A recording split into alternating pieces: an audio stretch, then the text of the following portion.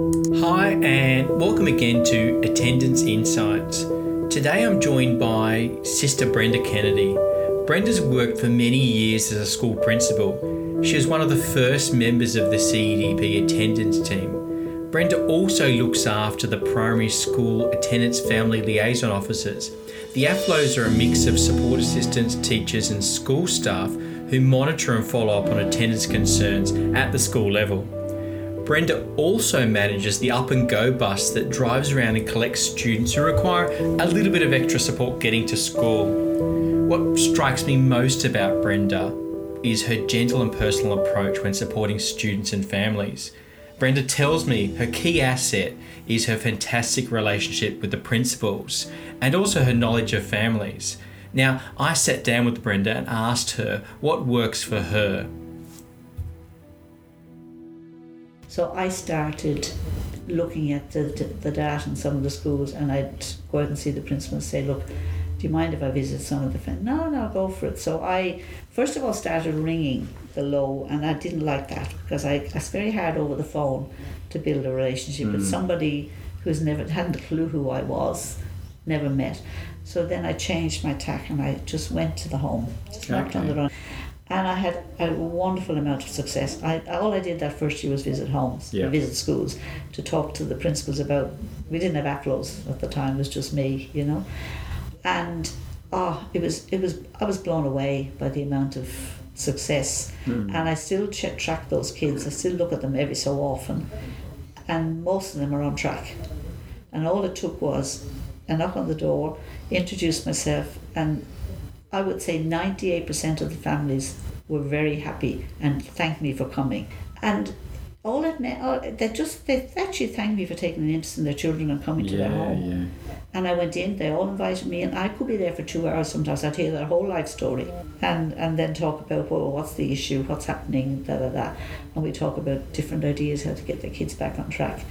And so that's all it took sometimes. I never had to do it. I never had to do another thing. So was there follow-ups? Did you do follow-ups? And some of them, most of them I would do some. I'd give them a call or I'd ring them, or I'd sometimes call back. There was one particular family, it was one of my first families I visited, I remember, in Kingswood. And none of the kids were at school, and the school had asked me to visit, and I called in, and they were all there. It was like the sound of music. They all stood there. Where are they? They all came out and stood there. I said, why aren't you going to school, kids? And I can't remember the details of the conversation. Yeah. Those kids have never been off track since. Yes, really? Never. Yeah. And it got to, for a while, I used to pop in every few weeks and after school, and I give them a bar of chocolate. Can't believe how well you do. What was the change? What do you think of the change for them? It's hard to tell. That's what I'm saying. In a lot of cases, and even still, sometimes Kate gives me a few cases and I'll ring, because we went visiting last year. I'm still not visiting, and I went to visit a home last week and I couldn't go in because we're 6 steps up. Yeah. I couldn't, so I said, okay, I never thought about that. So I rang her. And this lady I did know from the past, but I will call. I have a few at the moment that I've rung and just had a chat to them about their little ones not going to school and what's happening, And I said, we really have to, you have to get them to school. And I just have a conversation with them. And honestly, most of them, I look at them, I look out each day and I say, oh yes, they're at school. It's just somebody taking an interest, and just another voice rather than the school. Yes, yeah. Just somebody else. And I don't go in with a hard word. I go in with a more of a pastoral approach and see, what's happening now. This lady I went to last week where I couldn't go up the steps. She was one I knew from the past whose kid used to get back on track and then they'd go off again. So it was on the referral list there recently. So I rang her eventually, and she remembered me, of course. I said, now listen, we can't keep doing this. He has to get to school. And she gave me the same stories as to why he wasn't going to school. Yeah. I said, the problem is this is going to be escalated. It's not going to stay with just me if something doesn't happen. So far he's been going, but I won't be surprised if it drops off. So Kate will give it to somebody. Yes. So that was one that, so it was easy to ring her because she knew who I was, and I could have a conversation with her on the phone. But I've always believed, well, as a teacher, I have been in the home of every kid I've ever taught except in my first year of teaching. Yes. I've had a cup of tea. I've been to every home, and I've always made that my goal. Which but I still believe now in this knocking on the door, or this phone call. It's making a difference. Yeah. And it's simple.